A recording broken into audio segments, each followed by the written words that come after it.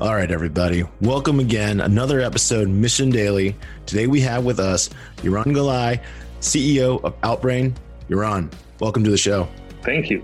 So for our listeners who don't know, quickly, can you describe what exactly is Outbrain? Outbrain is the pioneer and the leading content discovery platform.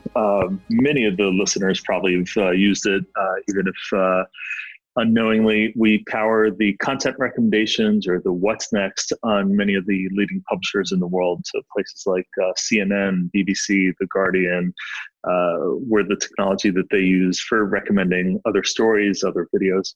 So yeah, for anyone who's listening, if you're not sure where this is, sometimes after you read an article, you scroll down or maybe to the side reel, you'll see other articles suggested based on things that you might like. That is often powered by Outbrain. Is that accurate? That is absolutely accurate. And Outbrain pioneered the whole space. There are a few companies that are doing it today, but we invented it about 13 years ago. Now, this is the magic question. How did you come up with this idea? I read from an article that you did with Pando, I believe. You actually wrote about Outbrain in the form of an email, as in you already kind of had a vision for this back then. What were you thinking of at the time? What did you notice in the marketplace, I guess, that was missing that let you say, hey, I want to do this? Yeah, so I'm an avid reader. I've always been. My high school yearbook says that I had this agreement with my teachers on not interrupting them, and they don't interrupt me, and sitting in the back and reading newspapers and magazines at class in high school.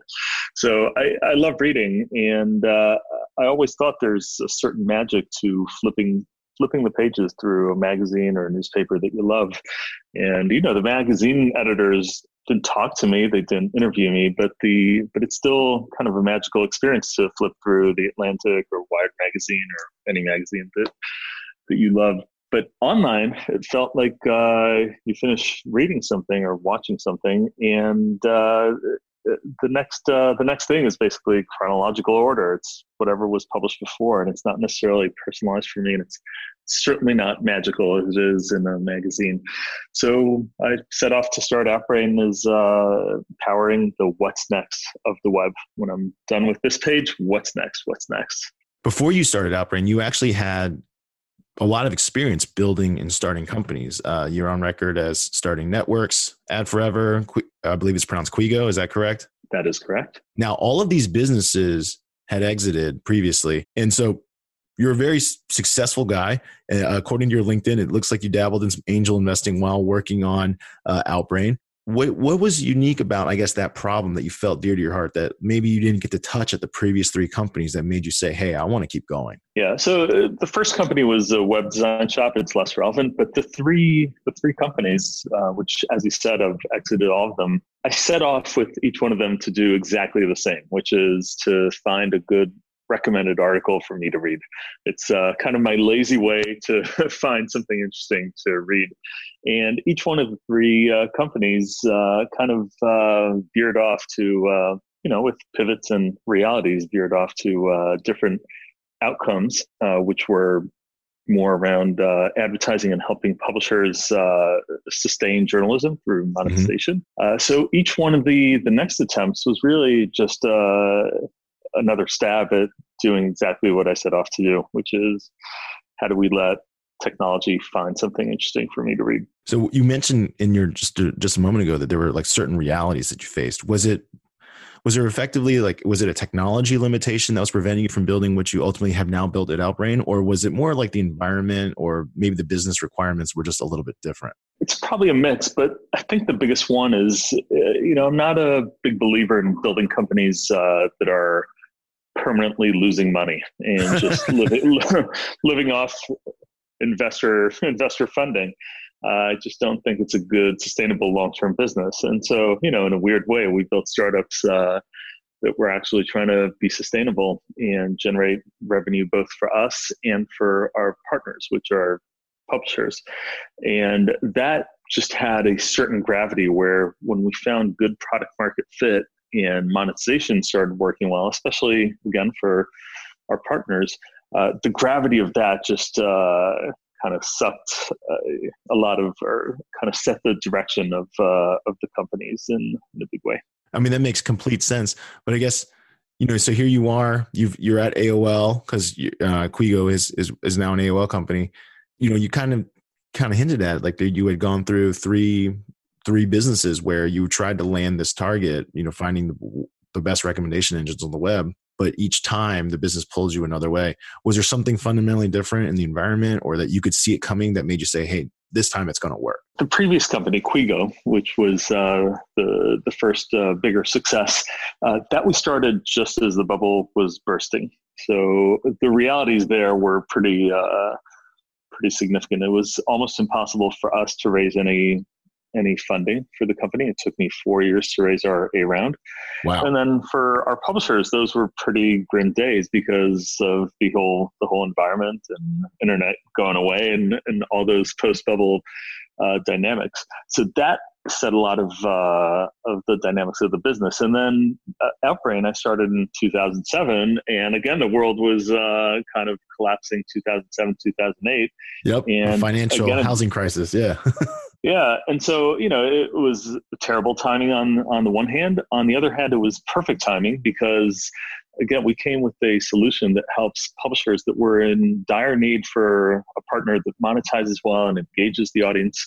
And we came at the exact time where they needed that monetization most. So again, the gravity of that, of just being a good source of revenue for our publisher partners, set a lot of the direction for the company. Now, one of the things I'm most proud of with Outbrain is over the years, past few years, we've generated over nearly $2 billion actually in direct revenue that we sent to our publisher partners. So that's $2 billion almost of journalism that wouldn't exist. I think many publishers would not be able to sustain that journalism without what they got from Outbrain. So what do you think is unique about, I guess, human behavior now where, we don't tend to is it just a byproduct of all the other products and services out there? But I agree with you. We don't tend to go look for information anymore. It's more like we'll view what we're served, but we don't really go seek as much as maybe we used to.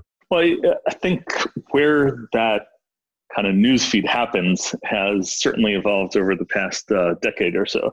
So in the past, if you wanted the sports newsfeed, you would go to ESPN, and that would be the sports newsfeed. And if you wanted the newsfeed, you'd go to CNN, to the homepage, and get it there. And what happened in the past decade is basically the social networks and those, the Facebook, the Twitter newsfeed, those became the de facto aggregators of discovery. So it happens a lot less on publishers, which is also part of their pains today. But it still does happen. Most of the content that's discovered by all of us is serendipity. You open Facebook or Twitter or whatever, LinkedIn newsfeed, and you didn't say in advance, here's the story I'm looking to read. You discovered it and it was serendipitous. So I think the discovery happens. It just moved to other places. Got it. And when you were first starting this, because what's one of the unique things I always think about Outbrain's product is it has the potential, of course, to take me off the publisher's site as well, right? It can take me somewhere else. Absolutely. Where publishers, I guess, reluctant to let you on their sites at first, because I'm trying to think of those early days when you're showcasing this product. And publishers have options of what they want to use for ad inventory, right? I can pick from a lot of different companies to say, hey, I'm going to let you place ad inventory on my article. What was it that was unique about yours that made them say, hey, this is something I want to do? Yeah. So initially, all the publishers said, there's no way we're using this on our site. Yeah. It makes for the exact point you made, which is if anyone finds anything interesting, they're going to click off, and we lost the user, in air quote. And what we told them is, look, we're at a point of the internet. We're like 10 years into this internet thing. And your users most likely understand that other companies have websites. The fact that you're not linking to New York Times, no one's going to stay stuck on your site for 24 hours and say, oh my God, I don't know what to do now. I'm stuck here on CNN, and I'm not sure that New York Times has a website. That's not what's going to happen. So what's going to happen, if you're not helping them on the way out, they're probably going to close the browser, close the tab, go and open Google or Facebook or whatever it might be and find what they want to find there. And then two things happen. The user experience on Google is great because everything is there, and Google makes money. And so what you're doing by kind of sticking your head in the sand and saying, I'm not going to link to anyone else, is you're deteriorating your user experience and you're making less money than you could.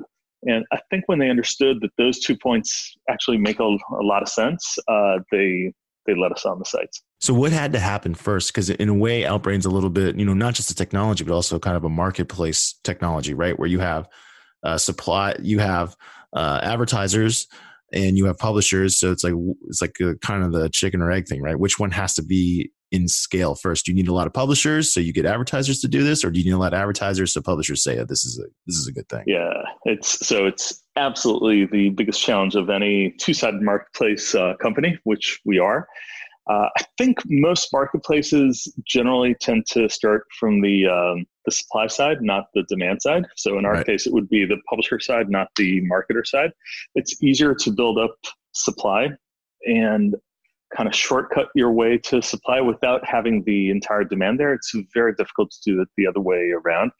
Asking people to order an Uber when there's no cars yet, that's not a great experience. But telling 10 drivers, I'll let you drive, I'll pay you to drive, and I'll just pay out of pocket, even if no customer ever orders your a ride, that's very doable. So we started with the publisher side. We started with trying to give each one of them what we called egoistic value. It's actually a term I borrowed from Joshua Schachter, the founder of Delicious, a bookmarking site. Okay. And the idea with egoistic value is looking at the beginning at what are those few pain points that we can solve for them, which would work regardless of the rest of the marketplace. So regardless of any other publisher joining and regardless of any advertiser spending money with us. And the specific thing we kicked off with is there were many blogs at the time, and the bloggers many times would write but would not get a lot of feedback. So they didn't know if their audience is enjoying their blog posts. They wouldn't get any comments because they were very small. And so the thing we solved for them is we said, we'll do the 5-star rating thing, which will just let your audience give you quick feedback on your blog posts. So when you blog, you will get feedback on whether that blog post was good or not, whether your audience liked it or not. And bloggers absolutely loved it. It suddenly gave them kind of feedback on what they were writing. When we had enough blogs, way more than the size of a small local newspaper, we started going to local newspapers, and we told them, let's also install on your site. And our network is now much bigger than your specific publisher. And if we tie all these together, we can start pushing links from each other. So it's true you're going to lose some of your users to other publishers on our network or other blogs, but we're so much bigger now that we'll send you way more audience than you'll lose. And after we got a few of these local newspapers, we started going to the bigger publishers. And to each one of them, when we came, we said, the network is now bigger than your site. So it's true, you're big, you might lose some users, but we'll drive more to you.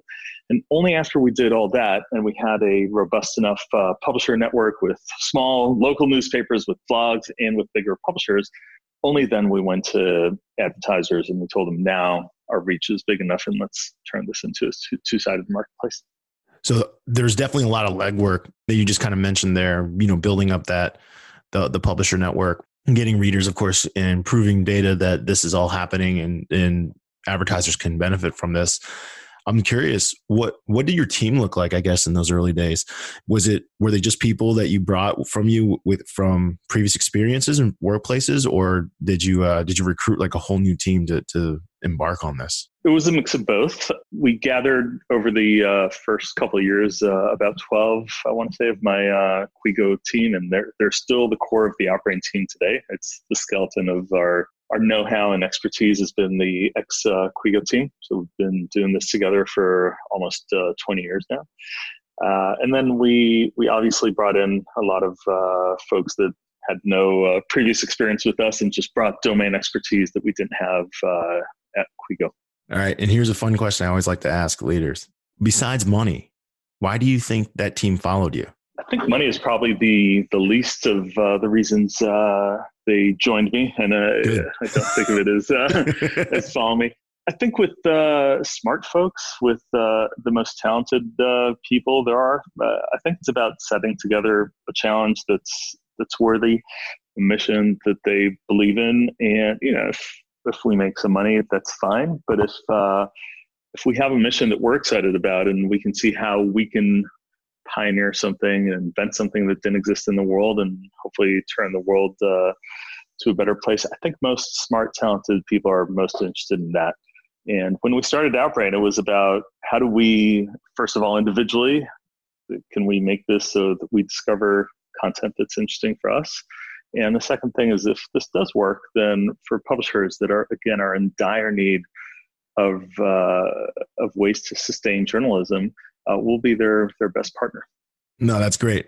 So it sounds like there was that common thread, that the passion to take on this challenge is what bonded the team to say, hey, let's go after it. Yeah. And again, I think it goes beyond Outbrain. I think for the most talented, smart people, they want to spend their short time on this planet working on challenges that are exciting and worthy of their time. So I think that's way more important than the money piece.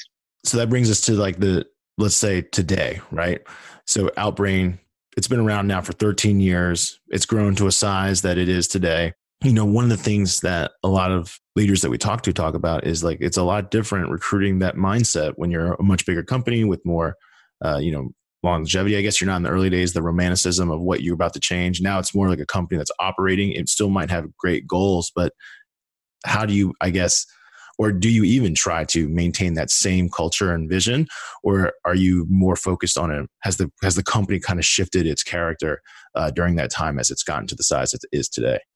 I'd say the answer is both. So in terms of maintaining our mission, our what we are and what we're striving to achieve, we've always kept that, and we certainly keep very focused on that. My co-founder and I both served in the Navy for many years, so we're very naval in our terms. We call our mission for the company our lighthouse, and we constantly talk about our lighthouse and how we're trying to make the world a better place. So it's certainly important for people, regardless of the size of the company. The romantic piece of starting a company doesn't exist when you're 800 or almost 900 people, but there's different benefits now that we didn't have. When you're small, we were running around meetups here in New York, begging 5 bloggers in a bar, kind of 5 loser bloggers. We were begging them to maybe use our service. And, today, everything our product managers and our engineers do is affecting about 2 billion people or almost 2 billion people every month. And so the impact and the scale is much more meaningful. In the early days, you could be much truer and narrower about the vision and say every little thing we do is about our lighthouse. So there's less of a kind of movement from that, but you affected almost no one. And today, I think it's exciting for people that like scale and like to have a huge impact. Not necessarily the same people, but it does excite very talented people. And with what you guys are doing now, there seems to be a new challenge that's being placed upon publishers or technology firms in general, right? Since technology is the gateway or the connector between two disparate points, right? There's more pressure than ever to make sure that you're delivering truth, or are you the arbiter of truth, or who is to decide what's publishable and not publishable? It's a big debate today. I guess for you, what is Outbrain's stance on what advertisers can be on, where publishers can be? How do you guys take a position where you have a preference, a company preference, or are you more in support of an open internet where people can publish what they deem is fit? Yeah, I think it's one of the most challenging issues and dilemmas of our time. People try to solve this with angry tweets, and it's not an issue. It's not an issue for 140 or 280 characters. It's a very challenging dilemma. Yeah. At Outbrain for many years, basically since we started, we took a very clear stance that we have a responsibility on what gets served and on not serving fraudulent, scammy, fake things.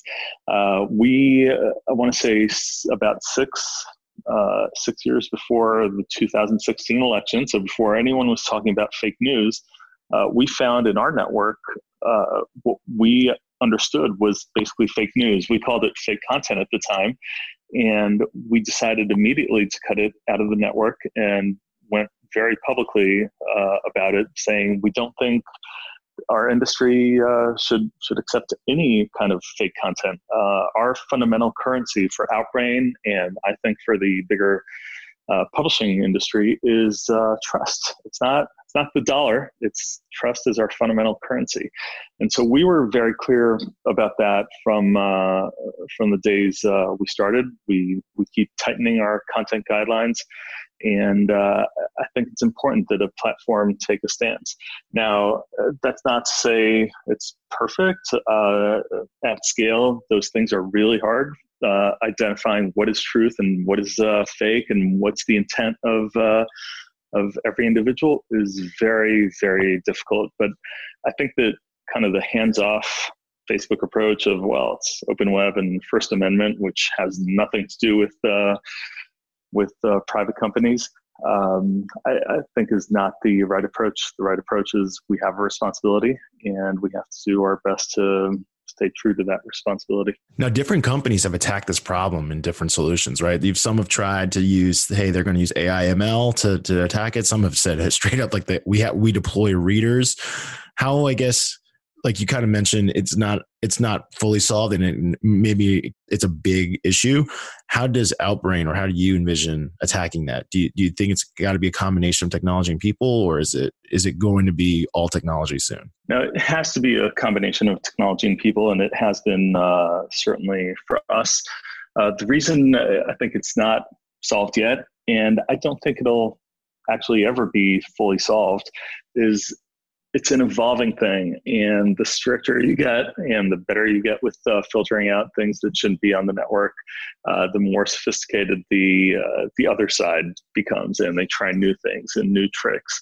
And so it's a constantly evolving thing, and just saying we'll leave some AI algorithms to figure it out, I think is being dishonest about the problem.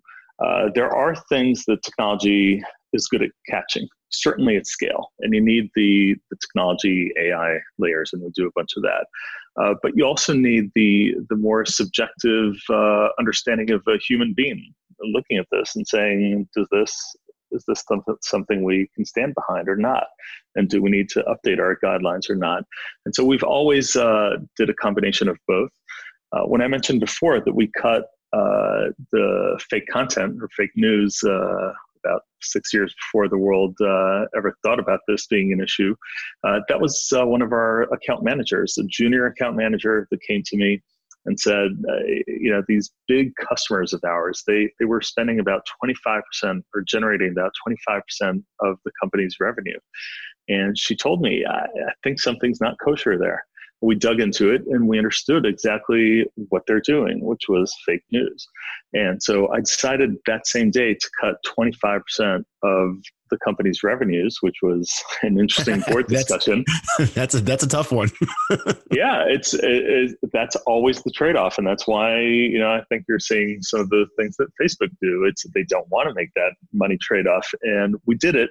But the only way we could have done it is by having Kate, our account manager, come to me and say, this looks fishy to me. We need to dig into this. No, that's amazing. And it's not quite the same, but I read an article about how Patagonia will link to its secondhand clothes. And it was like, the more honest you are with your products and services so that people believe behind what you stand for, the more likely you'll get more of those types of customers, or in your case, viewers that trust.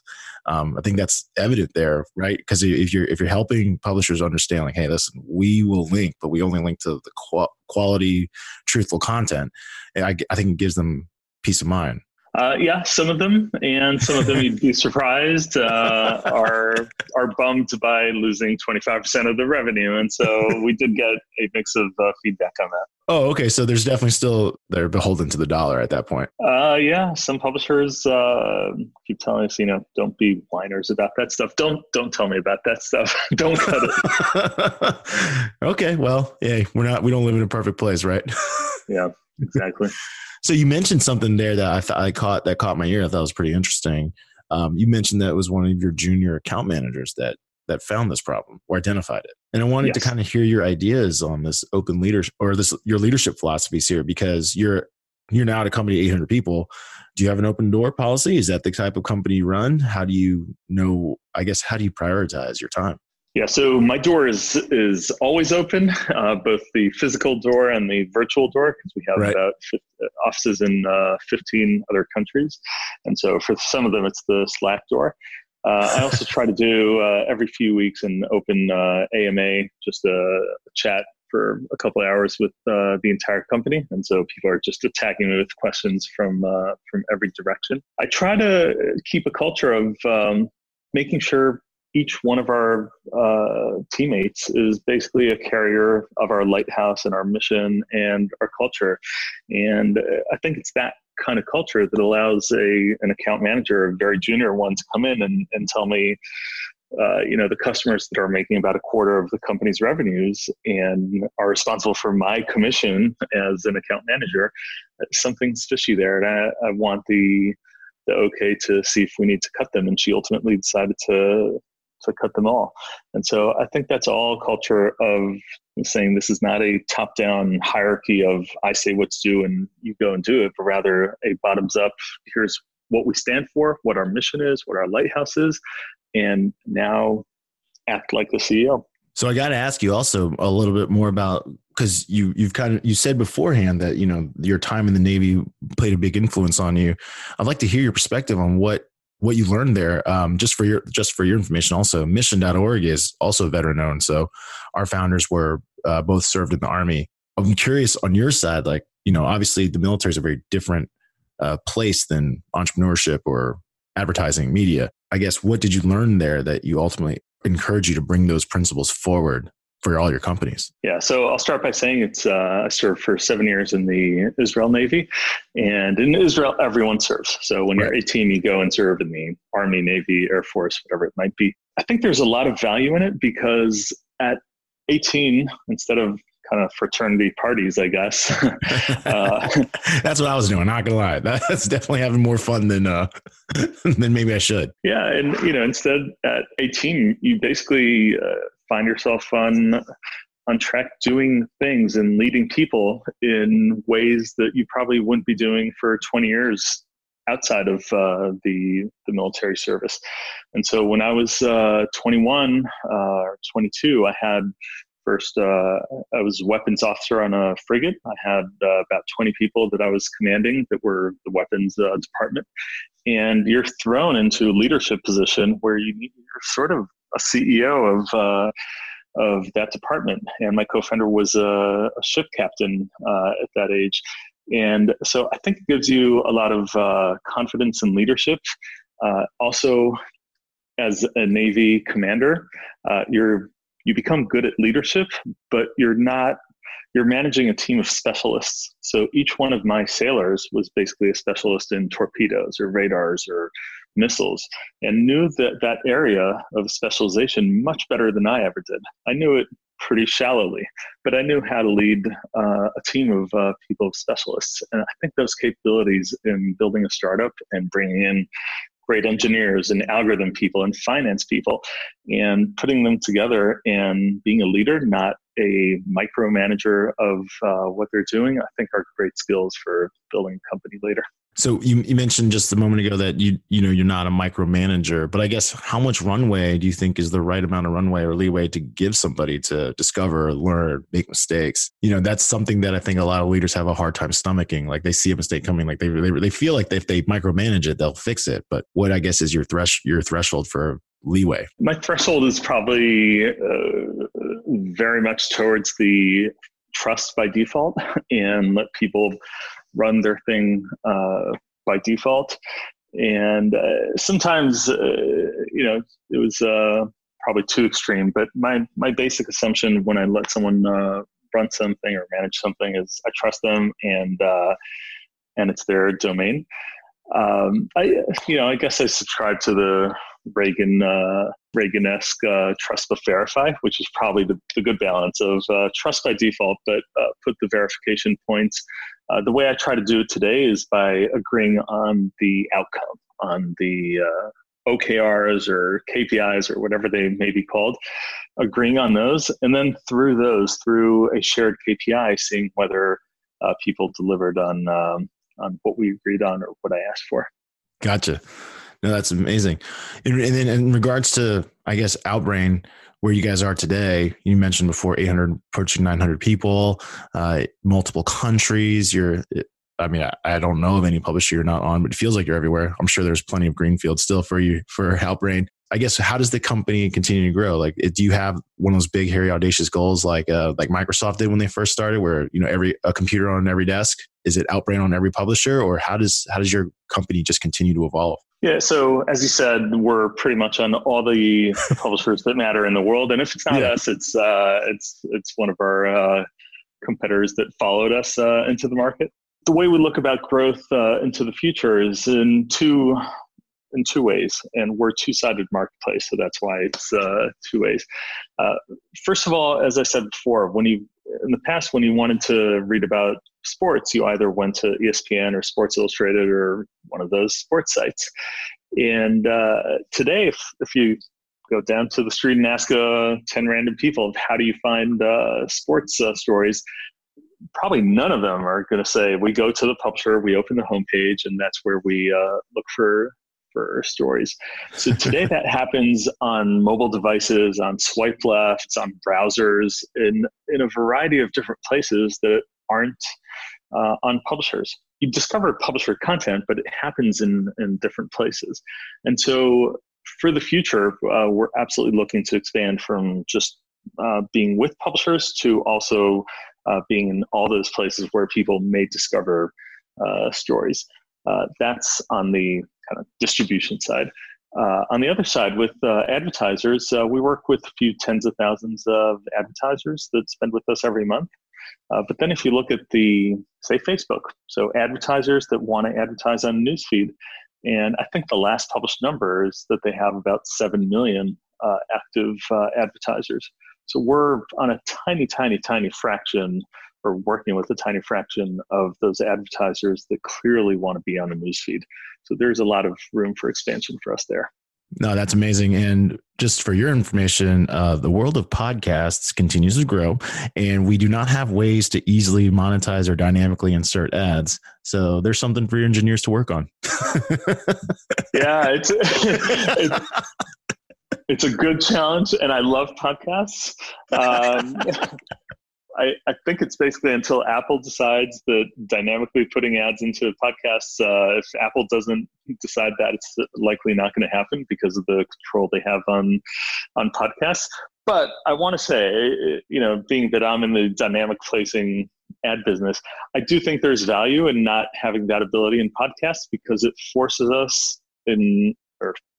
podcasters to do really a higher quality native advertising, which is, here's like the book I recommend on Audible, or here's a conference I've been to and I recommend. And so as long as that stays genuine and with integrity, I think it might actually be a blessing in disguise that we can't dynamically serve ads. Yeah, the way it works now is there's different platforms. If you publish your podcast, like the raw file too, like it'll actually enable you to create a new RSS feed, which you can then link to the different players like Spotify or Stitcher and so on.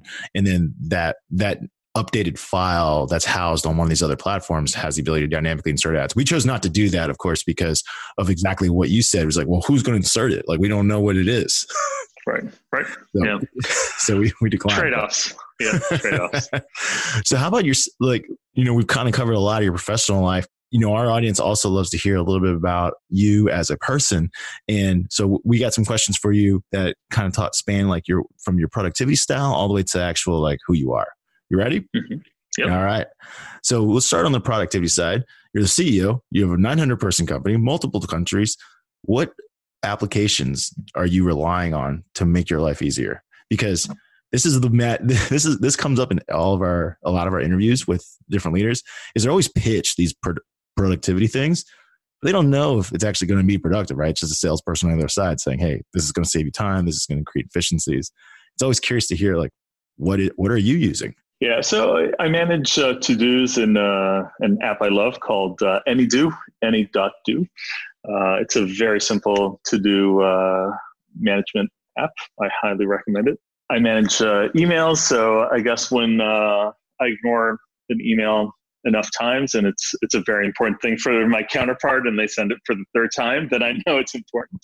But I do try not to let email be my my to-do list, because it's basically, I think there's a tendency to do that, but then it's the only to-do list where I'm the only one that's not impacting the to-do list. It's basically everyone else in the world is controlling my email inbox.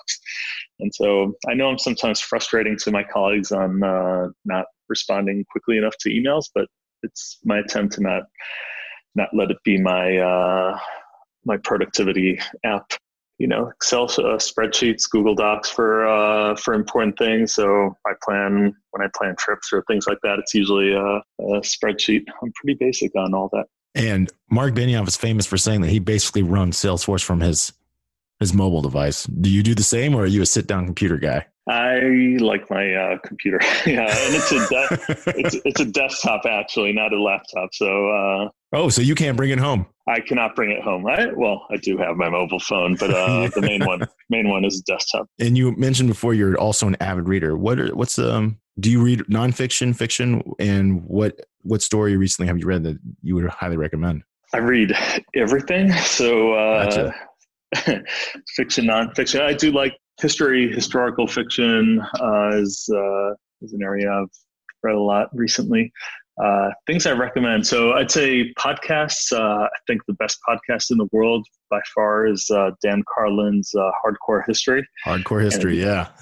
Yes, and it is hardcore. Every episode is 5-6 hours, but it's just fantastic. I also listen to podcasts at about 2 times the speed, to 2.5x. Dan Carlin is the only one I listen to at 1x. I just enjoy every moment of it. I don't want it to end. In terms of books that I enjoyed, so Bad Blood obviously was amazing to read, especially being an entrepreneur and startups. I'd say this year's Bad Blood was Catch and Kill by Ronan Farrow. Was fascinating to read about Harvey Weinstein, and it's mostly about the journalistic side of it, which was interesting and sometimes sad to read. And then fiction or historical fiction, I'd say City of Thieves. So it's about World War II. Very interesting. So it sounds like you like to read about some nefarious characters. Wow. I guess that was a little hardcore, a little Harvey Weinstein. So I got my personal recommendation for you or any listener is Killing Pablo by Mark Bowden. It came out a while ago. And of course, this predates Narcos and all that. But first, Mark Bowden is a Pulitzer award-winning journalist. He wrote Black Hawk Down as well. But Killing Pablo is about the rise and eventual U.S. involvement in the manhunt for Pablo Escobar. And it's, to me, a very fascinating read because, obviously he's one of the most nefarious criminals of all time.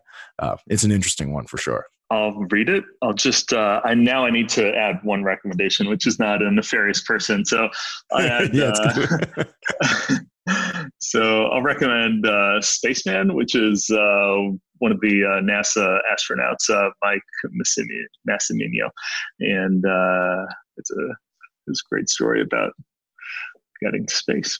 It sounds like you have quite the appetite for reading. Is that how you spend most of your free time to like wind down, or do you watch television, documentaries? Do you do other things, or is reading your primary way to wind down, I guess? Mostly reading. I watch very little TV. I love sailing. So again, ex-Navy, but we've been sailing non-Navy ships ever since. So that's also a good reading opportunity. And I love listening to books as well. So that fills my, putting dishes in the dishwasher time is reading time for me. But I can recommend a TV show that no one's going to recommend. And I'll go for connections. So this is probably a 30-year-old TV show. It's probably also impossible to find it now, by James Burke, a British scientist, I want to say. And it's basically about chains of connections of how the world got to where it is on all kinds of things. Fascinating show.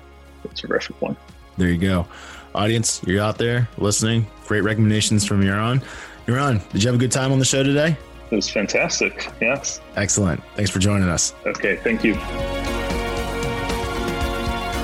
Mission Daily and all of our podcasts are created with love by our team at mission.org. We own and operate a network of podcasts and a brand and story studio designed to accelerate learning. Our clients include companies like Salesforce, they're a customer times 5, Twilio, and Katera, who work with us because we produce results. To learn more and get our case studies, check out mission.org/studios. If you're tired of media and news that promotes fear, uncertainty, and doubt, and if you want an antidote to all that chaos, you're at the right place. Subscribe here and to our daily newsletter at mission.org. Each morning, you'll get a newsletter that will help you start your morning and your day off right.